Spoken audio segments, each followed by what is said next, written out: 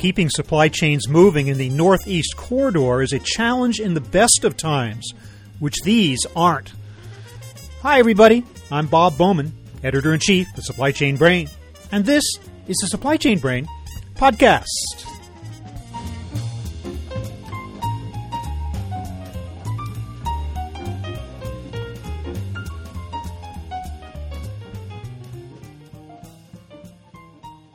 Conrail is in the thick of the storm, if that's an apt metaphor for the jam-packed network of roads and rails around the Port of New York and New Jersey. Now owned jointly by the Norfolk Southern and CSX railroads, Conrail is charged with handling large volumes of intermodal business in and out of that complex, at a time when the pandemic has ramped up activity in what has historically been one of the country's most crowded corridors. Today we'll learn how the railroad is faring from Conrail President and Chief Operating Officer Brian Gorton. He'll talk about the state of the railroad, how it's coping with supply chain bottlenecks, the potential impact on the Northeast of the infrastructure bill, and whether we'll see relief from congestion anytime soon. Here's my conversation with Brian Gorton.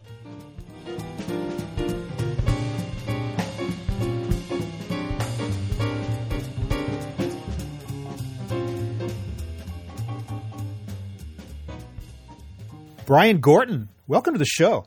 Good afternoon, Bob. Thanks for having me on your show. Thanks so much for being with me today. So what is the situation right now with regard to intermodal cargoes moving in and out of the Port of New York, New Jersey? The positive side is we're much better in position than our West Coast partners. With what we've been doing inside the port, with the equipment that's coming from the owning roads. And let me explain that a little bit. So Conrail is owned by two companies, the Norfolk Southern and the CSX, two Class 1 railroads that acquired Conrail back in 1998.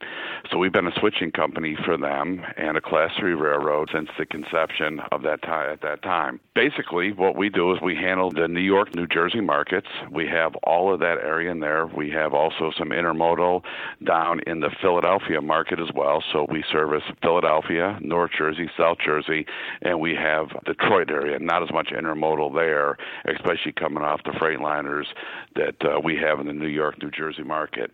So we're poised to be in pretty good shape in light of what's happening across the nation. Very close relationships with the Port of New York. Sam Ruda and his team do an excellent job, and we're on weekly calls with them to make sure that we're all poised and positioned on what needs to be done. You also see some of the traffic coming from the West Coast ports coming to the East Coast, not only New York and New Jersey, but up and down the East Coast, especially Savannah and the Baltimore ports, to alleviate some of the congestion issues they're having out in California. So even though we're not in as bad a shape as them, we still have our challenges. Right now, just like everybody around the nation, the intermodal facilities are short on chassis and drivers, and I think that's going to be with us for a little while now. And I'm hoping first quarter, maybe to mid-2022, we should see some of those problems alleviate themselves.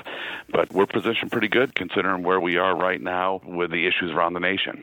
Well, tell me a little bit more about why you're not having as serious a problem as L.A. Long Beach. I mean, you are the major port on the East Coast. You are getting diverted cargoes as well as the usual business through New York, New Jersey. You say, as you say, the chassis situation is nationwide. The driver situation is nationwide. But what is it specifically about your situation that makes it a little less dire than what's going on in Southern California? Outside of the intermodal and the waterways there, I think the highway system is excellent in and out of the North Jersey area. As you see, where you're able to get up into the Pennsylvania markets, the New Jersey markets, the New York markets with greater ease than some of the issues they're having out on the California side. I also think we're in better position with drivers, although you may hear different parties say that might not be the case. But from my perspective, it looks like the drivers are holding up. It looks like we're getting in and out of the ports without any issues. The berths are doing very well, especially when you see the turnaround time with the ships from the time that they arrive at berth until they're offloaded and moving out. So the cycle times, in my opinion, seem to be much better than what we're seeing out in the California ports. So say a container comes off a ship into a rail yard at New York, New Jersey. If that were Southern California, that container might be sitting in that yard for days, if not weeks. Never mind how long it took to even get into the port. It was offshore for a week or two. That isn't so much the situation. I mean, containers move through these facilities and you're able to get your hands on them and get them in and out pretty quickly. I mean, it's pretty amazing given the amount of demand out there right now. There's no doubt about it. I mean, I can't speak as well about the West Coast ports as I can right here in the New Jersey, New York markets, but they're turning them pretty good. They really are doing a nice job with what we're doing with the intermodal, and especially with some of the PSR initiatives from the owners. We're having some longer trains leaving the terminals. We're seeing some longer trains coming into the terminals, and that's all good news. What the Norfolk Southern and the CSX have done to position themselves in the New York market, bringing in the empty chassis and then also the empty equipment for the loads has really been beneficial, and they're moving those from other ports and moving them up to the New York and New Jersey market to make sure that no issues with equipment. Is that true every day? Not every day, but that's the exception and not the rule, and we usually have an equipment to move out these containers as requested. What about the extended system? You know, for many years, growth of intermodal and especially double-stack trains were being held back by clearance problems throughout the East Coast. Have those all been solved? Have all those clearances been raised over the years to allow for the easy passage of these trains to and from ports? It's the area that I'm responsible for. It has. I mean, it's really nice. You see some of the coming out of North Bergen.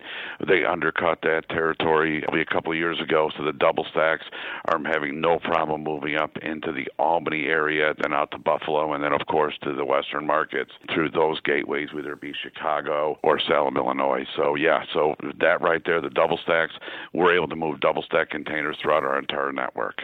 Have you seen a general growth of intermodal, a shift to intermodal from over the road in the last couple of years because of any of these situations? Or for even long, say even over the last decade? I absolutely have. I think that's consumer demand. And any way you look at it, from what we're receiving from overseas, we're a huge consumer nation.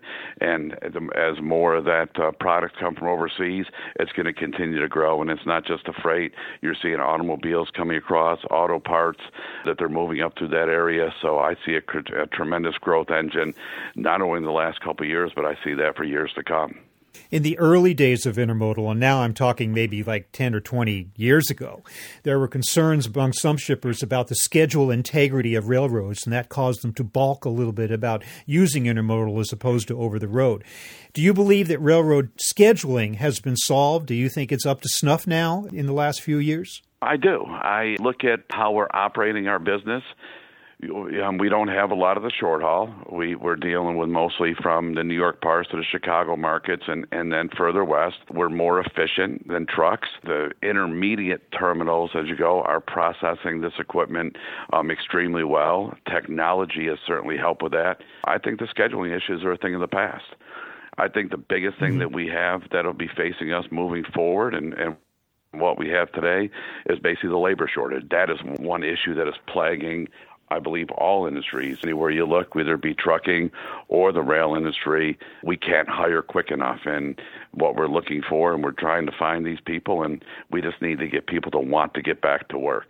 Did that problem exist pre-pandemic, or is that really a product of COVID-19, the labor situation from your standpoint specifically?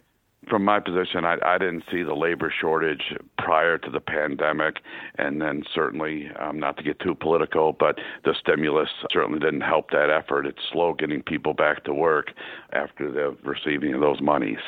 Yeah, but they haven't had it since September, so we all would have thought they would have been back to work by now. No doubt. No doubt about it. And then you say, not so much problem with drivers on your end, but of course the driver shortage was something very much in evidence prior to COVID-19. Once again, wasn't a huge concern for you even then or now? Let's say not as a huge concern as for some.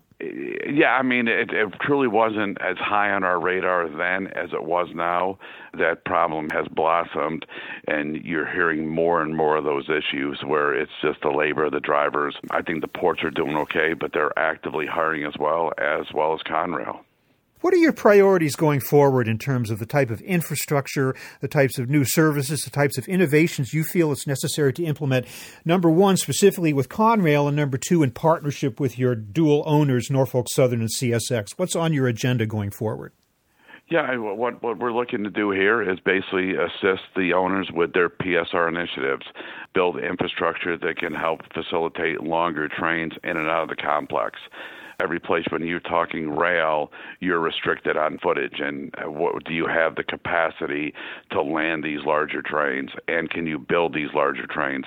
So that's really my focus moving forward as I do my capital plan. Where can we build? What connections can we do? We have a project right now with a southbound connection out of North Jersey that would help us go another route to alleviate some of that congestion on the Lehigh line.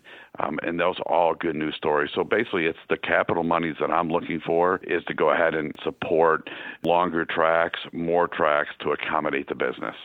We should explain that PSR is precision scheduled railroading. Could you explain to our listeners a little more about what that concept's all about? We absolutely can. So, I mean, in the past, a lot of the railroads, I would call it boutique service, where they would run special 30 or 40 car trains to make that happen. And then they were shorter routes. That certainly wasn't cost effective, and it was not a good use of our manpower, nor was it a good use of our equipment. So we built a plan to run longer trains, longer districts, and then combine services to help facilitate the movement of these cars, whether it be a manifest or an intermodal, and it's really proven beneficial to almost any railroad that has taken the PSR initiatives. There are the scheduled railroad initiatives, and they've seen true benefits from it. They've seen an increase in velocity in their network. They've seen the business move quicker, and really, with some of the customers that I'm dealing with, they couldn't be happier with the transit time of their equipment, and they were actually able to take equipment out of their network because the cars were turning that much quicker.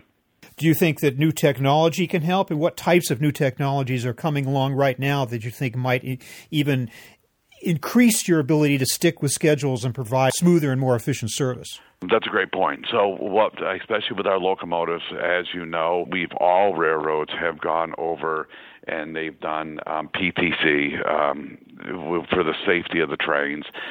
We have had locomotives that have been upgraded that we're able to put locomotives in the middle of the trains and the rear of the trains to help facilitate these longer, bigger trains for buff and draft force. The handling of the trains are much smoother. We're able to accommodate those longer trains with the assistance, and it's called distributed power or DP power, and that certainly helped. That technology has been evolving for years, and I think all railroads have seen not only a tremendous amount of assistance with the longer trains, but also fuel efficiency. And that is probably the biggest benefit outside of the longer trains is how much fuel we're able to save associated with that distributed power. Let's explain another acronym, PTC, Positive Train Control, which I believe you correct. defined, but I just wanted to make sure that we got no problem.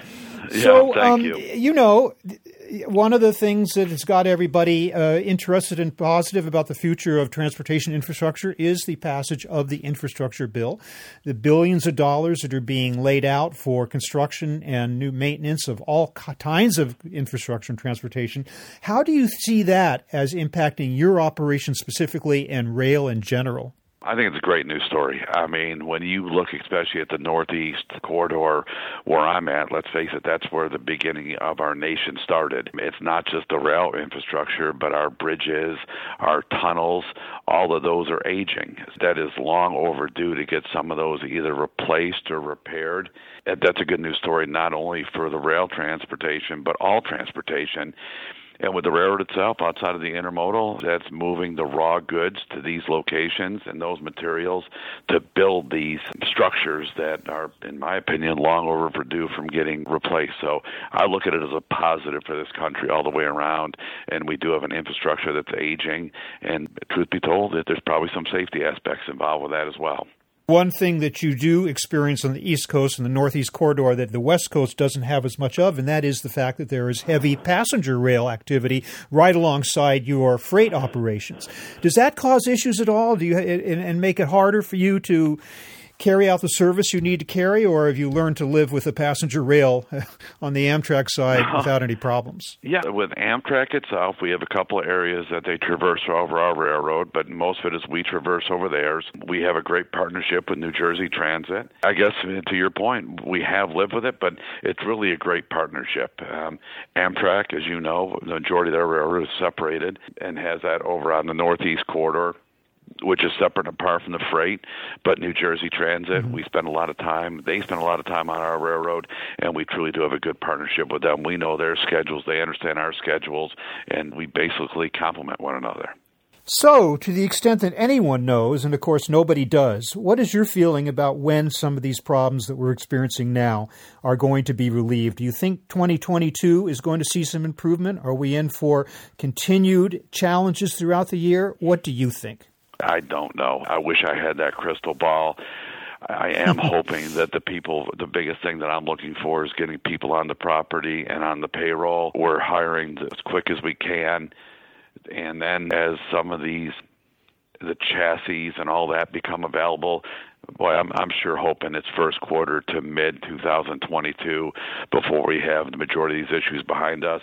And as these COVID cases are limited and that starts to become a thing of the past or something that we're living with, I think that certainly is going to help the cause as well. Brian Gorton of Conrail, I want to thank you so much for spending these minutes with me to talk about how Conrail is weathering the situation up there in the Northeast Corridor in connection with your railroad partners, is what the situation is and how you see it as shaping up in the future. Thank you so much for being with me today. Bob, I can't thank you enough. I really enjoyed our conversation.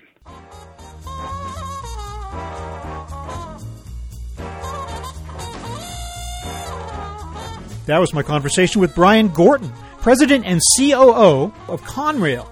We're online at www.supplychainbrain.com, where we post a new episode of this podcast. We're streaming and downloading every Friday. You can also read my Think Tank blog, watch thousands of videos, and access all of our other content, including the digital edition of our magazine.